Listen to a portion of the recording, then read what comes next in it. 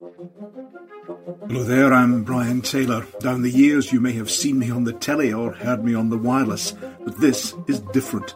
This is the Brian Taylor podcast, brought to you by the Herald. I'm sorry if the voters have let Henry and Donald down by actually having a mind of their own. But, the reality is that voters want change to take place. At the very least, they want a referendum to take place. I don't believe there'll be an Indy Ref 2 vote within the next 5 years. A brutal union does not supply 80 vaccine centres. A brutal union does not inject £26.5 billion into Scotland. But I do believe that there are ways that the union can change to accommodate an assertive, an ambitious, a modern Scotland moving forward. Hello there, I'm Brian Taylor. A very warm welcome to the latest edition, this special edition of my Herald podcast. Start with my customary plug. If you want to get all the magnificent Herald output on all the various platforms, you can subscribe, of course, and you can get money off, 20% off, by mentioning Herald Pod 2021. There's the details at the bottom there as well. Now, today I said a special item. We're going to look at independence. We're going to look at the union. We're going to tiptoe across the quivering fault line of Scottish politics, the issue that underlines pretty much everything else, but perhaps from a slightly different perspective. Of course, the big question is yes or no to independence. The big question is yes or no to the union. But could there be a third way? Could the union itself be significantly reformed without trimming Scotland's power? One man who thinks so is Henry McLeish, the former First Minister and indeed former devolution minister in the UK government. I'll hear from him in a moment and then discuss it all with Mike Russell, the SNP president and director of the SNP's Independence Unit, and Donald Cameron, MSP, who leads for the Scottish Conservatives on the Constitution. They'll join me very shortly indeed. First of all, Henry McLeish. Henry, welcome. Thanks very much indeed for joining me. You're working up a new book on ideas about the union. In a draft version, you describe the union as being at a crossroads with absolutely no guarantee of survival.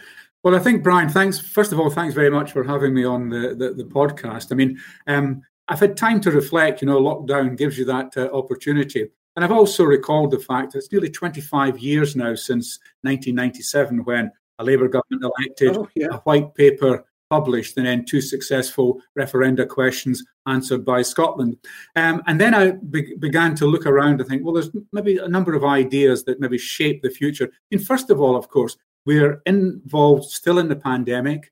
We've had Brexit, and of course, we've had the election of Boris Johnson, and we're now looking towards climate change. And I was reflecting on the fact, Brian, that there's a limit to the amount of political energy around to invest in all of those. And it seems to me that this is a time to pause and maybe think of a better debate. The second issue for me, of course, is that I've always recognised that despite the polling, despite the referendum, despite all the elections, Scotland is bitterly divided on the central question. And as a consequence of that, there is no settled will. So part of the book is to look at what might constitute a settled will. And I suppose the other point, Brian, is this. I think the debate has reached a level now where we're talking about unionism versus nationalism. We're talking about Conservatives versus SNP. We're talking about Scotland versus England. And I think the debate could be going in a much, much better way. So in a sense, what I've been trying to do is to see not so much whether there's a third way, but actually to see how we can reshape the current debate without in any way stepping on the toes of the political parties who might want this, might want that, but actually shifting the focus to the union. Because as far as I'm concerned, it's not Scotland that's out of step, or Northern Ireland, or Wales, or parts of England. It is the union's inability to see the modernity of Scotland's advance and actually think that there is another way forward where a union can change and accommodate what I regard as a multi-nation framework instead of looking at a United Kingdom that won't give anything away and remains highly centralised. On that United Kingdom point, Henry, you talk in the text, I stress it's work in preparation, but you talk in the text about what you call brutal unionism. What do you mean by that? Is this, you see something in some way undermining the devolved settlement? Well, I've been keeping a watchful eye, Brian, on what's been happening. And whilst it's okay to look at the Prime Minister and some of his comments, Rees-Mogg, etc., there is a brutal reality behind all of this. And my worry is this is called muscular unionism, but it's brutal in the sense that we're not only looking at a way ahead for Scotland, and as you know, I support a much more ambitious Scotland.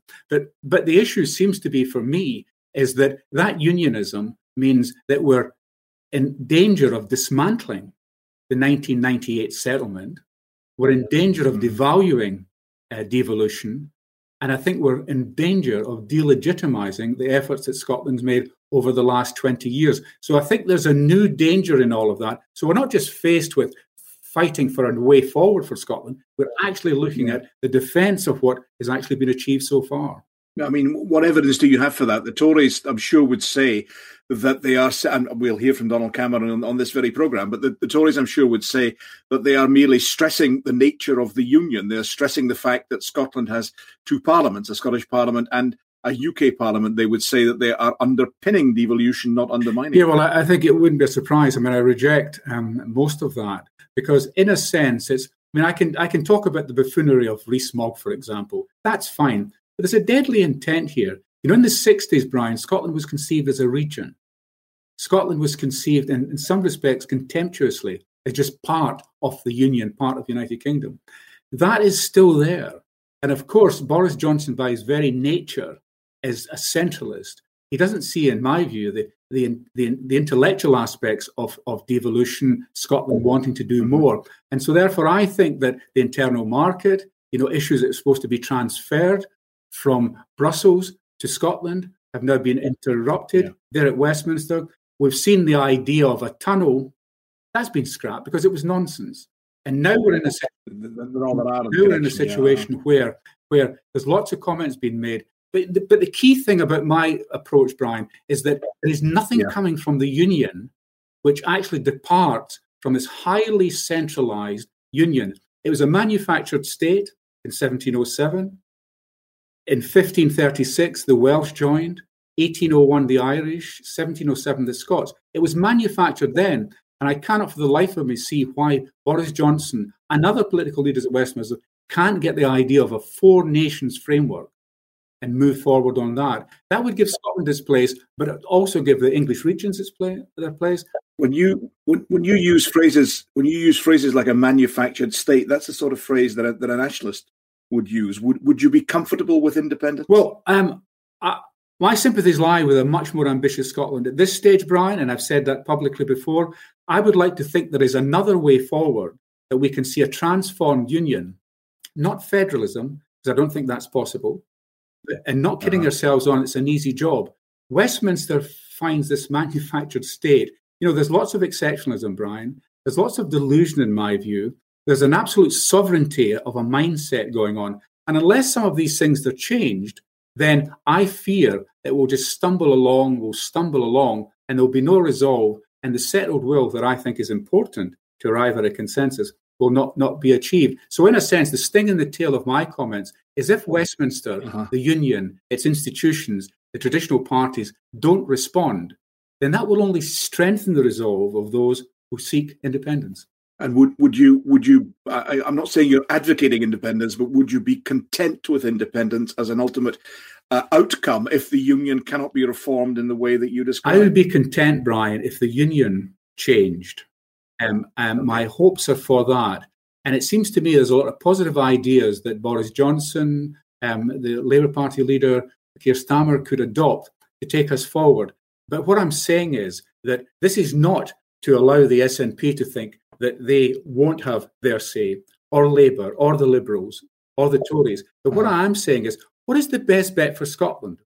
Because in the last 150 years, we've seen a debate at Westminster, especially in the latter part of the 19th century. We've seen a debate, we've seen an acceleration of that over the last 14 years.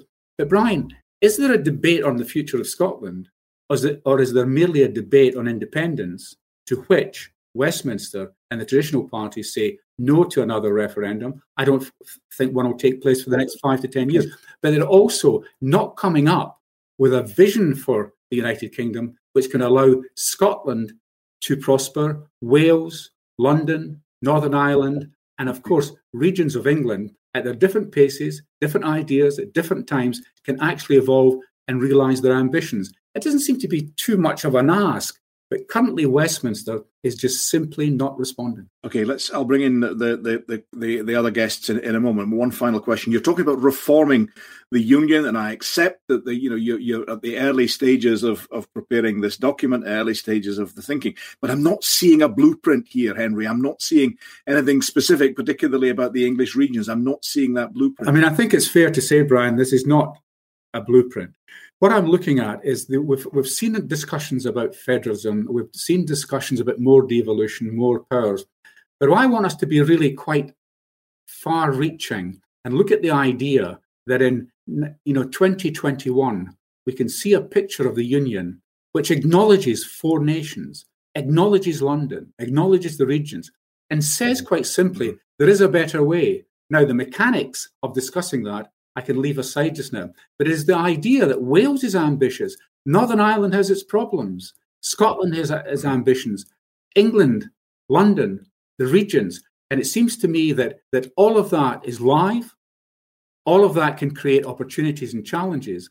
But the main point is, can Westminster, with this absolute sovereignty idea, depart from the past and embrace a new future? So that's the basis upon which we can build, Brian, the blueprint you've talked about. But it's just to get a bigger, deeper debate in Scotland, and not one that constantly says no to IndyRef 2, no to this, no to that. Yeah. That's negative. What we need from the traditional parties is a positive vision of where Scotland and the rest of the United Kingdom can go. Okay, Henry, thanks for that. Bigger, deeper debate, you say. Let's have that right now. Let's be joined. I'm delighted to welcome Donald Cameron and Mike Russell. They're both able to join us on the podcast here. Thank both very, very much indeed. Donald Cameron, let me come to you first. You'll have heard what Henry McLeish is saying there.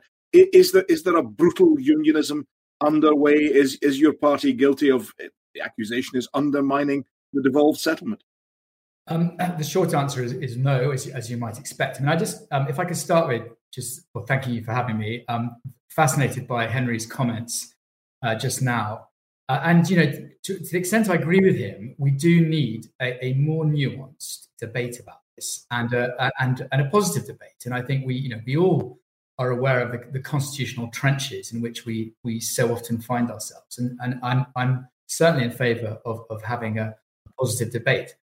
I think where I depart from Henry is that I just don't agree that the union is broken or is in some way in need of radical reform, and I don't agree that we've witnessed brutal unionism for 2 reasons. Firstly, I think in the last 10 years, the Scottish Parliament has become one of the most powerful devolved parliaments in the world. We've seen landmark devolution in 2016, devolution of welfare powers, tax powers, etc. And following Brexit, we've seen further powers being repatriated and devolved to the Scottish Parliament.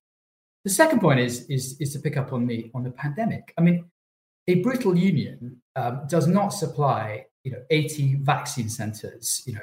A brutal union does not inject £26.5 billion into Scotland. And I just think in a week in which we've seen the UK military personnel come and assist the Scottish Ambulance Service, for example, I don't think that is emblematic of a union that is sort of uncaring, that is centralising, and all the things that Henry said. But Donald, what about you mentioned powers devolved from or transferred from Europe? In practice, those have been retained in London to a large extent, and also when it comes to additional expenditure upon the NHS, there's been an attempt to badge that and put that directly to the NHS without it going through the Barnett process and going to Holyrood. Is that not bypassing devolution? Is that not undermining the settlement to some extent? Well, on that last point, I think the UK government have made it clear that it would, the usual rules would apply to the health and social care funds. But no, I don't think that there is a question of bypassing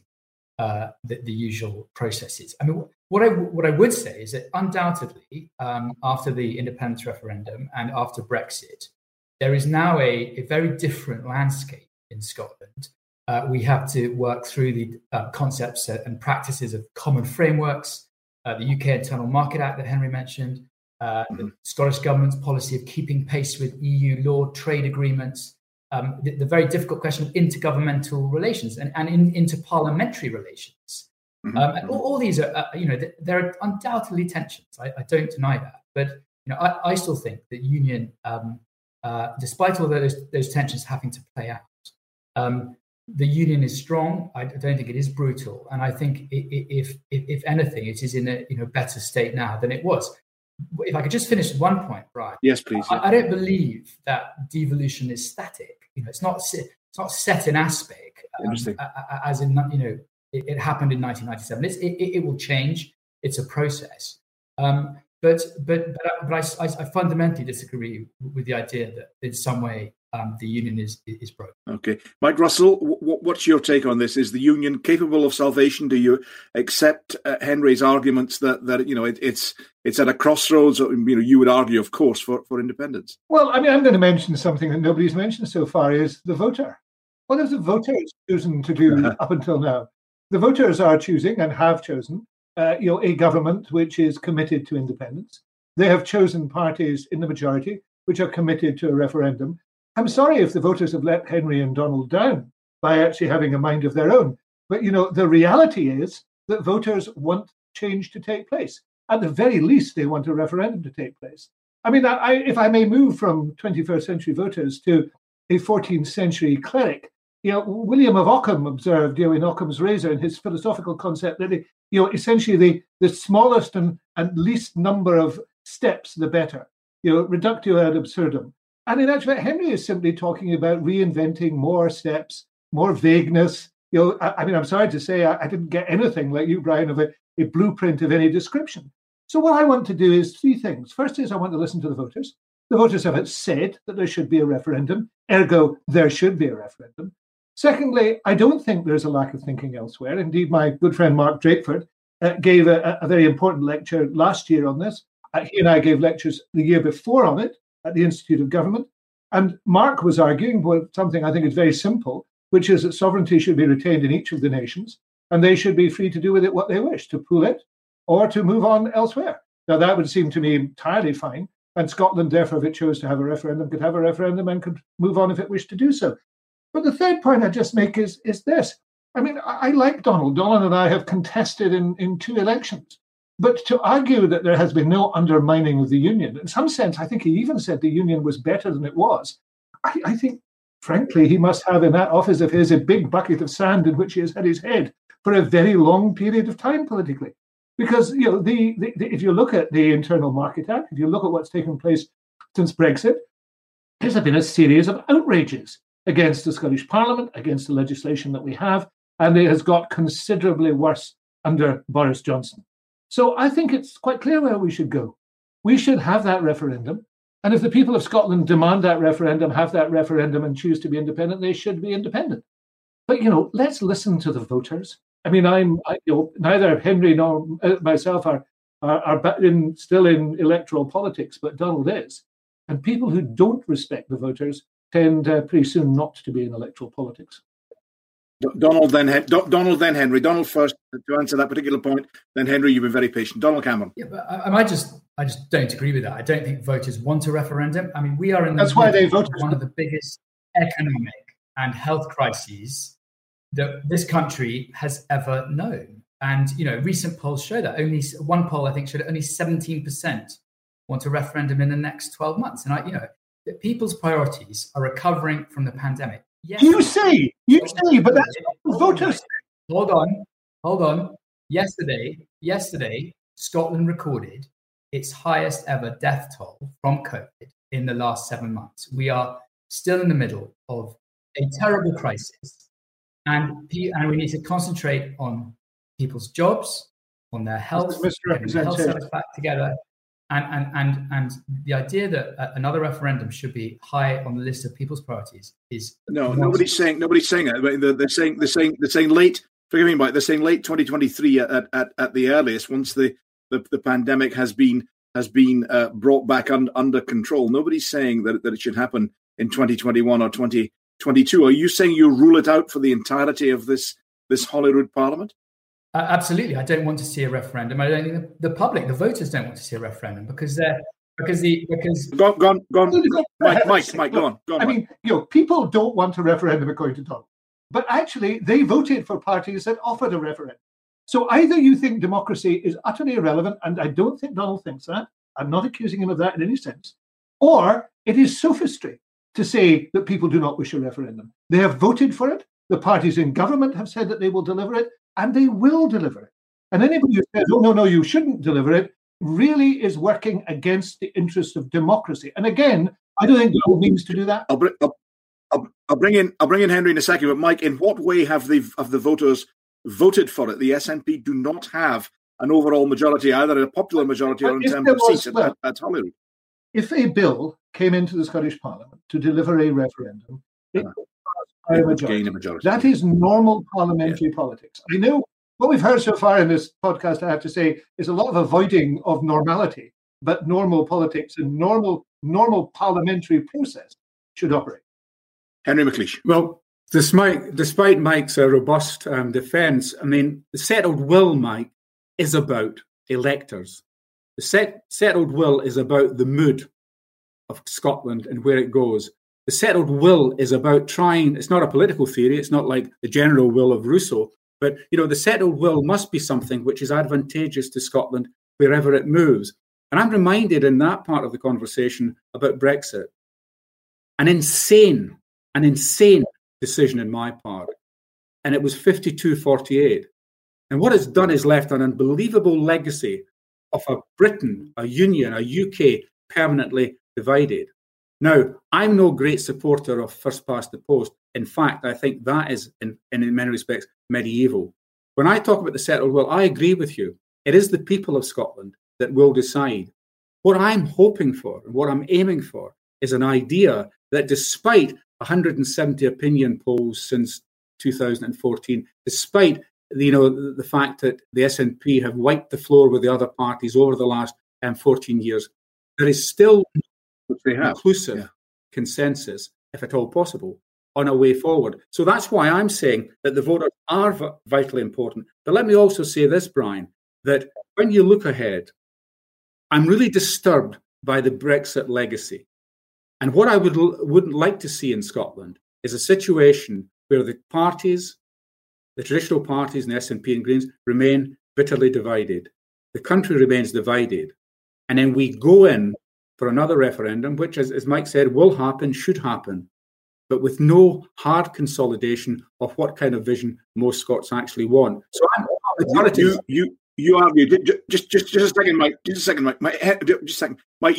Henry, you argue that Scotland should have closer links with the European Union, but how can that be done in practice within a UK system? Well, I see a whole raft of things that Scotland can do. Its Parliament, a more inclusive effort, and allowing the other parties to re-engage with the debate. And if you take the Nordic countries, if you take Ireland, if you take the urge for consensus and collaboration in Europe. If you look at the single market, look at the customs union, I believe passionately that we should be very close and remain close to the European Union in every practical way that we can get. Now, but the ones you mentioned, the Nordic countries and Ireland, they're all independent states.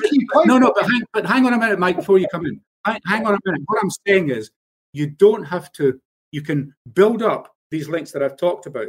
And this may be a bit too nuanced, Mike, but I would want to see Scotland go much, much further.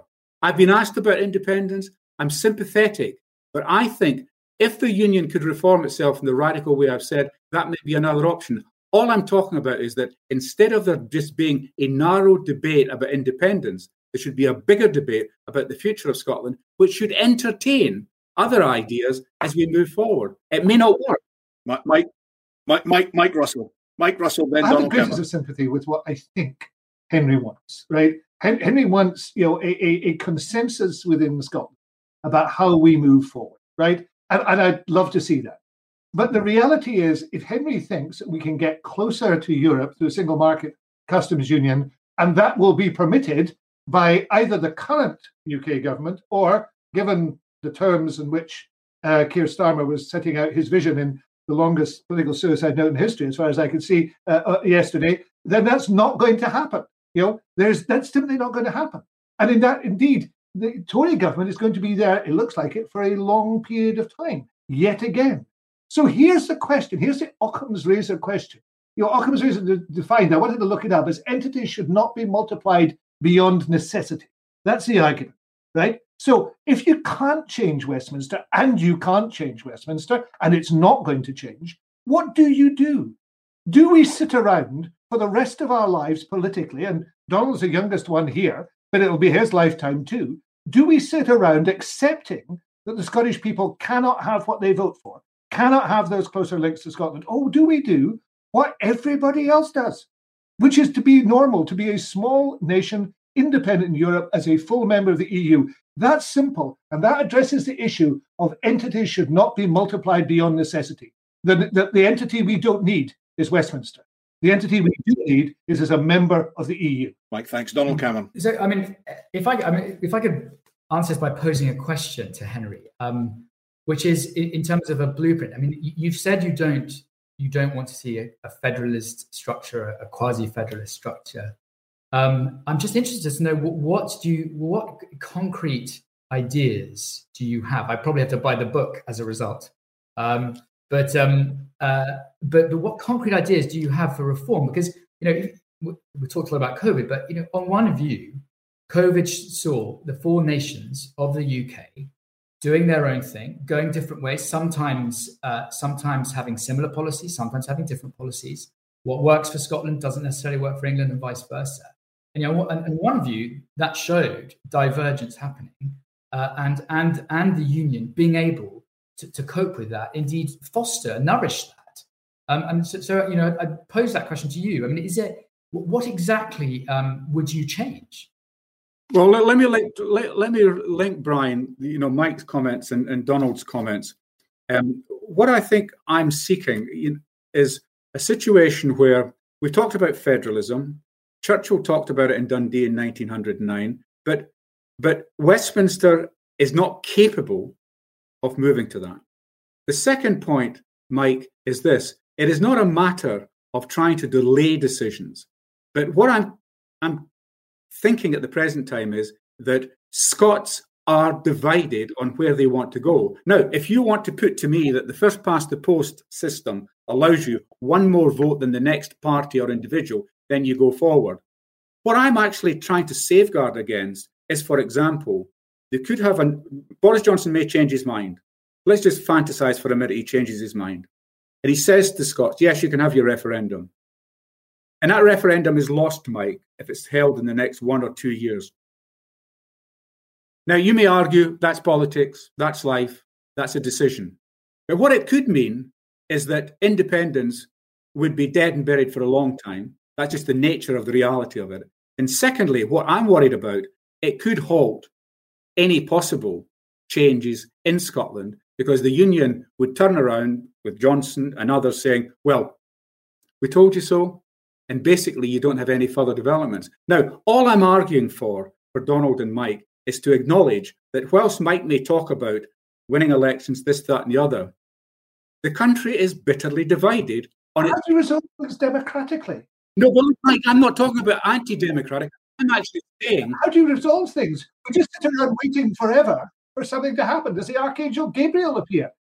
No, Mike, be careful with what you wish, because what I'm saying is that you can have a referendum in a year's time or 2 years' time, and all I'm saying is, as Lincoln said, a house divided against itself cannot stand. We are a house divided against ourselves. Well, very interesting to quote Lincoln. Very interesting, because also, Lincoln recognized that in the end, decisions had to be made, and that you had to make a choice. Now, you see, it seems to me, Henry, and with the greatest respect, because I think it's not been easy for you in this, with the greatest respect, you are reluctant to make a choice. Now, I understand that. You many people are. But I think that the moment of choice is actually long since past. Brexit is the exemplar of why choice is essential. Because in your argument, if we just hold back and think, oh, well, we'll wait and see what happens and we'll try and have a different debate, all that time, the Scottish democracy is being undermined, the powers of the Parliament are being undermined, and we are being shown that we are worthless within those arrangements. That is what is taking place. That is what is taking place. And therefore, the longer it goes on, the worse it will be. Mike, can I pick you up on one point that Henry McLeish made, is the point about a second independence referendum. Do you accept that if the second referendum is held and your cause, the independence cause, is defeated once more, even by a tiny majority? Do you accept that if that happens, then the case for independence is set back decades, if not generations? I accept that Scotland will not become independent. And, the circumstances we're in presently now are probably not going to repeat. The circumstances we're in now are the Brexit circumstances. But I don't think things will get any better. And therefore, the motivating factors for independence will not change. See, Henry seems to think that in some sense, people who presently support independence, and we now know there are 50% of those people, of the people in Scotland, yes, are in some sense going to be content with something else. I think we're well beyond that.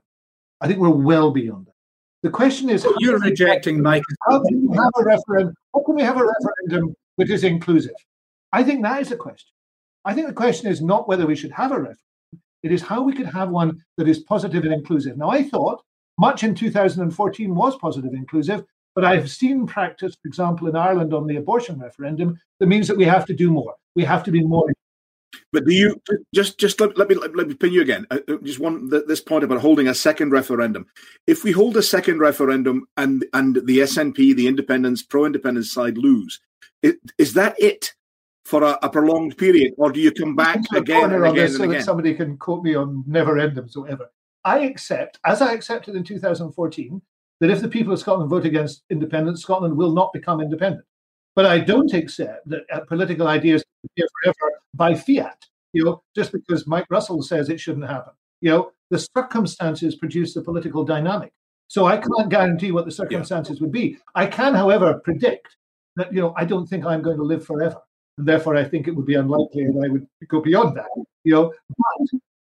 But, well, indeed, I'm sure it is a depressing thought for everyone on this call. But the reality is we need that referendum. The people of Scotland have supported parties that are committed to that referendum. And democratically, there has to be that referendum. Could I put, Henry, a point to your question that came in from Robert saying, has devolution gone as far as it can, short of separation, his choice of word? I mean, he's asking whether devolution has reached a point where the next jumping off point is independence. I don't think we've reached that point, and that's the stressing of the issue. I mean, I think devolution is a lot more. There's a lot more can be done with devolution in Scotland as it is, and that's the point I made about political energy. I believe the Parliament itself should be the platform to try and attract back the Conservatives, the Liberals, and Labour onto the constitutional question. They've just been saying no to IndyRef 2. They've just been saying no, it's negative. What I would envisage, Brian, was a situation where devolution can travel a lot further. And that could be done without independence. But look, Mike, to that point, coming back to your strong point, I said to Brian previously in discussions we had before this, that what I'm really saying is that the sting in the tail of what I'm writing up is the fact that I believe my expectations are low as far as the union is concerned to kind of go in a way that I would predict.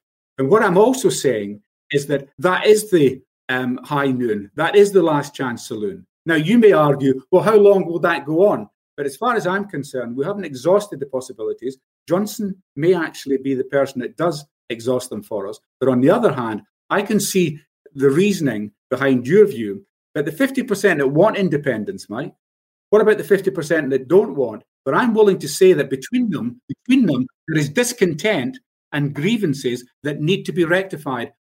I agree. Mike Russell, very briefly, then Donald Cameron. I mean, I just said you need to draw in an inclusive manner those people who presently do not support independence, and to explain to them and to provide guarantees to them that what we are talking about is not only reasoned but reasonable and is a process of normality. All those things have to happen. But Henry, forgive me, but I thought when you were talking about yet again having trusting people to deliver, the book of Proverbs springs to mind. Hope deferred maketh the heart grow sick. We've been having this conversation in Scotland for a very long time, and things have just been getting worse. We should be able to draw a conclusion from that, and the conclusion is we need to choose ourselves what is best for Scotland. And of course, we need to do it in an inclusive way, and we can do it in an inclusive way, because I do think that there are some people who will never be persuaded, but there are many people who can be persuaded if we do it the right way. Donald Cameron. Thanks, Brian. I mean, just picking up on a couple of things that have been said. I mean, Mike talks about inclusiveness, but the problem is that most people's memory of the 2014 referendum does not reflect that. It caused huge divisions, many wounds which have not healed. And one example of that is that the motivating factor in May's election for how people voted was the Constitution. It is still, as Brian said at the start, it is the fault line that runs through Scottish politics. And I just don't believe that for all the warm words, and Mike, I respect and like you, but I do not believe that will happen. We all know what it's like on social media. It is very, very toxic. The other point I'd make is it relates to what Henry said about federalism. I mean, I think I'm not a federalist, but I think one of the big problems of federalism, of a federalist solution, is that it requires all 4 units of the United Kingdom to work together. And at present, there's no appetite for it in England, let alone other parts of it. And I think that's a real problem for the federalist solution. The last point I'd make is trying to think of ideas of how we changed devolution. I think there is a lot to be said for further devolution from Holyrood out to local authorities and others. And I think that if there is an avenue to explore, I think that is really interesting. Mike represented Argyll and Bute for many years. I represent the Highlands and Islands. These are very rural, remote places. And I think that one of the more interesting developments that could happen in the future is what we do in terms of localism and empowering local communities to do things within Scotland and within the United Kingdom. Let me pick you up on one point briefly before I bring in the others. You mentioned that what you said was the divisions created by 2014 without in any way accepting that. It's up to you to make that point, up to others to countermand it. But do you accept it? Would you make a similar argument for the 2016 Brexit referendum, that was also divisive across the UK as a whole? I think it was divisive, and it was a very close result. But I've always been of the view, and I voted for Remain, as Mike will know. But I've always been of the view that was a vote put to the United Kingdom as a whole. That the question involved the United Kingdom's membership of the European Union. Yeah. Although it went the way that I didn't want it to go, we have to respect that vote, and I've always. Yeah, but you say you have to respect that vote, but do you accept that Brexit, Britain leaving the European Union, Britain including Scotland, being taken out of the European Union, do you accept that as a material change in circumstances which justifies a further referendum upon independence? Because frankly, the game has changed since 2014. No, I don't accept that, and I think that we talk about the settled will. I mean, I think the decision of Scotland in 2014 was conclusive, and voted very definitively to remain in the union. Conclusive and eternal. Conclusive and eternal, Donald. I mean, forever. I'm not someone who says there should never ever be another independence referendum. I certainly do not think there should be an independence referendum anytime soon. We have got what is anytime soon? Define it. I mean, how would you define it? When should that be? Well, I'm not going to get into the game of sort of time and frame. Who should decide that? At the moment, people's priorities are about recovering from COVID. And I repeat what I said at the start. If the people decide that there should be an independence referendum, as indeed they have done, that should not be a fact. I don't accept there's a mandate for all sorts of reasons. Was there a mandate for the UK to leave the EU? I mean, in Johnson's victory in 2019? Yeah, absolutely. There was a mandate. Yeah, although that was on a lower vote. And you're comparing apples to no, I'm afraid what you're doing is denying democracy. And I know you're uncomfortable with it. Hang on, guys. Yeah, but look, here we have a fascinating situation that we're now talking about the 2014 referendum. We're talking about Brexit. Now, you can argue possibly that any referendum could be divisive. It's a rough political tool. But on the other hand, the point about 2014 is that 55-45 as against 52-48. All I'm arguing, in a sense, trying to, I suppose, assist both Mike and Donald and the leaders of the other parties in Scotland, is that is there not a better way of taking a huge decision that would be based on some form of settled will, which is not procrastination and saying that Scotland should never be independent. I've been accused by many of being with Mike and his colleagues in that camp.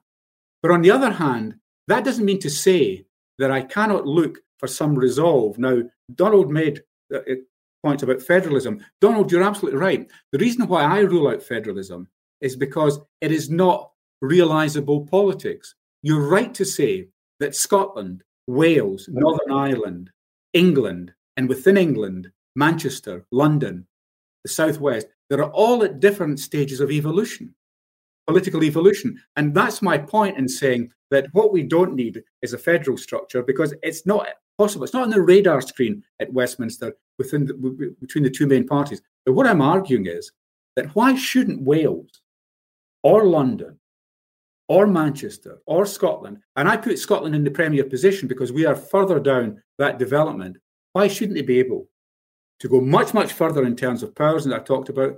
I've given to Brian some stuff which talks about things we can do, but it's not saying that everybody must move at the same time for the same reason, with the same finance, for the same process. And that, I think, is a bigger change. Mike smiles. I appreciate that. But Mike, at the end of the day, I'm actually a sympathiser. But what I would like to think is if Scotland takes a vote on independence, it is a vote that captures a better portion of the Scottish electorate than you currently have. And we talk about 50-50. Henry, if there were, you're looking for reform of the union, but if IndyRef 2 is held and it's yes or no to the union as presently constituted, how would you vote? Let me answer the question by saying that I don't believe there'll be an IndyRef 2 vote within the next 5 years. What I'm saying is, Brian, and that's the sting in my tail of the message, that if the union doesn't look like, from Labour or the Conservatives, that it's going in the way that I'm talking about, then yes, I would support independence. And it's not going in the way you're talking about. It's going in the opposite direction, Henry. No, but you would vote for it, yeah. Because the thesis of the book, Mike, the thesis is... Hang on, Mike, hang on. Let Henry finish and I'll bring you in. Henry. Maybe you criticise me for bending over backwards to have another opportunity. But if I'm convinced that the union, for a variety of reasons that I've outlined, will not change, then I could support independence, because I believe that each of the nations of the UK has the right to self-determination and move forward. All I'm arguing, and sorry if I'm complicating matters for anyone, is that there's a chance to do something different, and let's have a debate about an alternative to independence before there is a vote on independence. I am not against about debates. I mean, I'm absolutely not against debates. But I've been at this task for many, many years, and things have not got better. I don't think that's my fault, but maybe it was. Things have got worse, and I just don't see them turning round. I hear no squealing of tires in the democratic system. There's going to be a massive handbrake turn, and the UK Parliament and government is going to suddenly start thinking about Scotland as an equal partner. That is not going to happen. And though I admire your openness to it happening and your confidence and your generosity, it's not going to happen, Henry. And therefore, I think we have to make our mind up what we are going to do. And the way to do that is to allow the people to choose. Now, that is not going to be tomorrow. And therefore, there is a period between now and whenever the vote is, in which possibly the UK government could change. Except that my experience in 2014 was all sorts of promises were made and not kept. So the track record on this is not good. So my view is, let us move ahead with what the people of Scotland have said they want, for which a referendum for which there is a majority in the Scottish Parliament. And if during that debate, which will be a debate about the future of Scotland, it looks as if something else is possible, Henry, you may decide not to vote for independence. But let's not keep putting this off forever. Actually, that instability is bad. One of the reasons I would have liked to have seen a referendum before the end of 2020, which was derailed by the pandemic, was I think it's best that we come to a decision now, in the light of Brexit particularly, of what we're going to do. And part of that is making sure that we have a continuity so we can move back in as quickly as possible to the EU. Donald Cameron, it's best to make a decision rather than leave things in limbo. I mean, I'm not going to go over what I've said before. I mean, I just don't believe now is the time for absolutely that we should have a referendum at this point in time. But just picking up on something Henry said, I mean, I think one of the really interesting, and going back to what I said about localism, one of the really interesting things that is happening in England and Wales is what mayors are doing, of different political stripes, what they're doing, what's happening in North Teesside, what's happening in the West Midlands, and I think that this, if you're looking for an avenue of where devolution can go, I think this is one of the most interesting elements to it. I don't disagree with that. I think that there needs to be more empowerment at a local level. Donald knows I've spoken often about that. But one of the ways not to achieve it is for the European Charter on Self-Government, local government, which the Scottish Parliament passed to strengthen local government in Scotland, is not yet enacted because it's being challenged by the UK government. So in actual fact, the policy on actually localism is being undermined by the very people who are telling you they want more localism. I find that a bit bizarre. Let's talk about finance, public spending and taxation. Donald Cameron, could Scotland afford to be independent in your view? Could Scotland be an independent economy? I think it would be very, very difficult. I've never said that Scotland couldn't afford it, but let's look at what the Institute for Government report that came out a week ago said. It said, for instance, that Scotland would find it harder to borrow, a variety of reasons. A newly enabled Scotland would have no credit rating. There would be years of deep cuts. Hugely respected institution. Talked about the lack of diversity in the Scottish tax base, that we would that we because of our history of an implied deficit. There are all sorts of problems of currency, etc. So I think it would be incredibly difficult. It would involve very deep spending cuts and or tax rises, probably a combination of both, and we would be in a very dire position indeed. Oh, too wee, too poor, too stupid. The old arguments. They keep being resurrected. Just look around you. Look at the continent of Europe. There are 11 members, I think, of the EU, the same size or smaller than Scotland. They are more prosperous. They are paying better pensions. They are doing far better. What we see in Scotland is a result of dependence. What we need is the medicine of independence. And I simply reject those things. A lot of that is based upon things like GERS, which are a snapshot of how badly the UK has managed the Scottish economy. They say nothing about how the Scottish economy can operate. But Mike, the report done by Andrew Wilson and many others for the SNP on economic growth accepted broadly as a starting point the GERS figures, that there is a larger structural deficit in Scotland than there is for the UK as a whole. Do you accept that? I probably question it now after the pandemic and given where we have been. But even if that were the case, Andrew's report also indicated what he saw as a reasonably painless way of moving out of that over a reasonable and actually quite quick period. It was not the gloom and doom that we have just heard. There's an awful lot of misrepresentation of these figures, an awful lot of over-interpretation of these figures. I take the knowledge of this from what I see elsewhere. And what I see elsewhere, for example, is a declining UK going into deep trouble financially, which cannot actually have the shelves of its supermarkets properly stocked. And yet, apparently, we are to treat these people as paragons of financial virtue. It does not wash. Henry McLeish, what do you make about the financial and the taxation and the public spending situation vis-a-vis union and independence? Let me say this, first of all, Brian, that 2014, it seemed to me that economic fears were the ties that bound the union together at that point. Indeed. And it seems to me that if there's another referendum, as there will be, there will still be salient issues. And what I'm concerned about is how we resolve the idea that we leave the United Kingdom, seek to join the EU, and then have maybe similar difficulties to what we've seen in Northern Ireland. But the point is about economic fears. If it's only economic fears that are binding us within the union, then that's a pretty poor state of affairs. And I believe, Brian, that Scotland could be independent tomorrow. But Scots have to make a judgment next time round, as well as the fears they had before. They've got to be courageous if they want to take it forward, but they've also got to accept that the Brexit insanity has made life more complex and much more difficult as we move forward as a nation. Donald Cameron, you seem keen to get back in.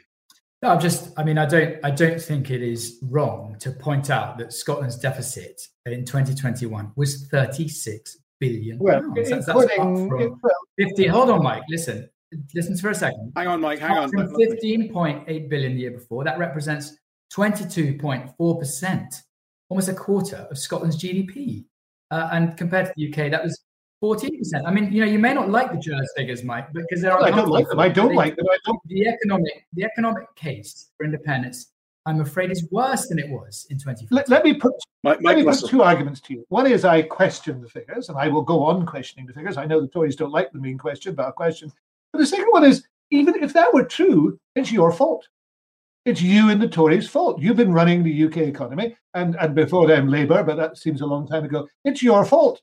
We shouldn't be accepting these figures. We should be demanding you apologise for these figures. So I'm afraid your arguments are, I'm sorry to say, Donald, not only threadbare, but disingenuous. Henry, where do you think this goes next in terms of an argument? Does it stay as yes versus no on independence until that is either resolved by a referendum, or do you believe that some of your ideas begin to be inculcated by yourself and others? Right. I've been honest throughout this, brutally honest, and say that, look, I'm not an optimist about the possibilities of the union changing. But I do believe that there are ways that the union can change to accommodate an assertive, an ambitious, a modern Scotland moving forward. So my concern is that I would like to see that as a possibility. But it means that not only does the union, which is the four nations, it's about Westminster, it's about the Tories, it's about Labour, it's about the Liberals. It's a massive change of opinion, and that's one point. The second point, and this is Mike's point, what would be the timescale for that to happen? Certainly, I don't want it to be forever. So I'm sceptical, but I do believe that it's part of the settled will idea to try and get some changes and some thinking, so that when there's a referendum, it maybe needn't be an Indy Ref 2. What it might be, as we thought might happen in 2014, that there are other questions. Third question. Okay. You mentioned parties there. One issue that came out in some of the draft text that I've had a glance at from yourself. You said that the SNP, whether Labour like it or not, and presumably as a former Labour First Minister you don't, but you say the SNP broadly are just seen as the defenders of Scottish interests in terms of the contemporary political debate. No, I mean, I think the way I put it, Brian, was this, that because the other political parties lost traction after 2003 and 2007, they left the field. And what you had was a situation where the SNP rightly seized their opportunity and in 14 years have built up a domination within the political landscape. But what I thought you were going to say, Brian, was that, look, even if the SNP didn't exist today, as the force they are in politics, or just as a force, you'd still have a case to radically reform a union that has changed very little, remains highly centralised, and is not looking forward to any four-nation structure. So I think that's important. And I agree. Mike Russell, Mike then Donald, Mike Russell. I think there are, in that parallel universe where we're having this discussion where the SNP does not exist, there would be the requirement for the union to change. But the change, and this is a really crucial point, the change that people who are presently running the union want is not a progressive change. It's a regressive change. They want to go backwards. They've gone backwards. They want to revert to empire, essentially. And that is what they are doing. And unfortunately, that is at the heart of the problem. Scotland, as a small, modern, mainstream European left-of-centre democracy, is going in one direction. Some may say not progressive enough, but it's going in one direction. And south of the border, the government, I'm not saying the people, but the government of the UK is a regressive, backward-looking government. And that is the dichotomy. That is what. And when you say empire, you're presuming Scotland is one of the colonies. No, I think the description. You are familiar with the reading on this, Brian. Hector's self-colonization of Scotland is an interesting concept. It's not a classic colony by any manner of means, but it is, unfortunately, or fortunately, I think in terms of our potential, fortunately, it is progressive and moving in a direction which is in step with the rest of Europe, whereas UK is moving in another direction. and pretty disastrously, I have to say, because it's not even doing it well, it's doing it spectacularly badly, being run by, I think one of the present senior Tories said the other day that it was the second worst government that the UK had ever had. The second worst government, the worst was the one that they just reshuffled from. That's what we've got, a backward-looking, regressive UK government. And that's a story for Tories like Donald, because Donald is a much more a one-nation Tory, and his party has, I'm afraid, departed from him. Donald, you were shaking your head and grimacing pretty vigorously throughout that entire comment from Mike Russell. Yeah, I just don't accept that. It won't come as a surprise. I think that's a caricature. I think to describe the ambition, for instance, to come to a long-term solution in relation to social care is not the actions of a regressive, backward government, but actually a very forward-thinking, long-term government. I think lots of examples. What the UK government is trying to do, trying to rebalance, has done throughout the pandemic. So I simply don't accept that caricature. Henry McLeish, do you think that if the change has to come within a political party, do your own party, the Labour Party, do you believe that they are addressing the issues that you have raised? No, and that makes me more perplexed about it. And so, can I just make 2 points? One about Donald, one about Mike. Please. Mike made the point about the problems at Westminster. I describe it as delusional. This global Britain stuff that Boris is involved in. It's trying to rebuild something which may or may not have existed a century ago. And that's one of the big issues, Brian, because, that exceptionalism, that sense of being a prisoner of history, that trying to recreate the past, this is not what a modern Scotland or any part of the United Kingdom actually needs. And I think that the other point for me about the question of change is that I'm really trying to put down a test, which I'm not confident that they will pass, that the Union, Westminster, its institutions, the major parties can actually devise something that will keep Scotland in place. And if that doesn't happen, then that's the problem.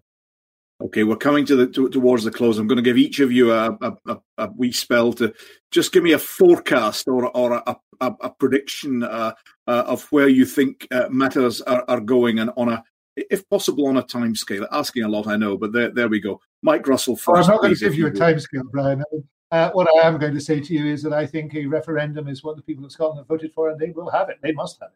And if they have that referendum, I shall campaign very hard for independence. I hope Henry will be alongside me in that campaign. I don't believe that the present UK can reform itself, and I don't think the present UK is moving progressively forward to a position where it can do that. It's going in the opposite direction. So, if I may put it this way, it's time for independence, and the time is as soon as possible. Thank you, Donald Cameron. What's your take on where we're heading, and if possible, on a timescale? I don't believe that there is the moral authority for another referendum. I don't think that people's focus should be on that. People across Scotland have got so much more to worry about in terms of their jobs, in terms of the pandemic. And at the moment, we've got to concentrate on our recovery from COVID and not on another divisive referendum. Well, Cameron, thanks for that. Henry, what's your take on where we could be going? I know you said you're not exactly optimistic about the scenario you're painting. What's your take on where we could be going? Well, point one, Brian, I don't think there'll be an early referendum, partly because that Westminster or Boris Johnson will not allow it. I think, secondly, there will be a referendum, maybe post 5 years ahead. I think in that referendum, if there's any suspicion that Westminster is not for turning in any way that we've talked about this evening, then Scots will have a different choice, because it will mean voting for an independent Scotland, knowing that Westminster does not care enough or is active enough to provide the kind of environment with which a modern, ambitious Scotland can move forward. And in those circumstances, you think there would be a vote for independence? I don't know what the result would be, but I certainly think, people argue just now, for example, that Boris Johnson is a kind of great recruitment sergeant for the cause. Brexit was supposed to be a recruitment sergeant for the cause. Now, both of these might manifest itself as we move forward. And it could well be, Brian, that this debate will move away from patriotism and nationalism to the one where I think it should be, about governance, about democracy, about politics, and about a good constitutional setup that gives people, as Mike says, their place in what we do as a country. Henry, Donald, Mike, thank you all very, very much indeed. Thanks to everyone for listening, watching, or whatever one does with a podcast. I've never been entirely certain, but from me, Brian Taylor, toodaloo the new. This podcast was brought to you by The Herald. Take 20% off an annual subscription to The Herald with our exclusive podcast code. Just add HeraldPod 2021 to your basket and get instant, unfiltered access to our website. And you can also get involved with the Brian Taylor podcast as well. Tune in on Facebook, Twitter and YouTube every Thursday afternoon to catch Brian and his panel chat live and ask your questions to the people across the political scene.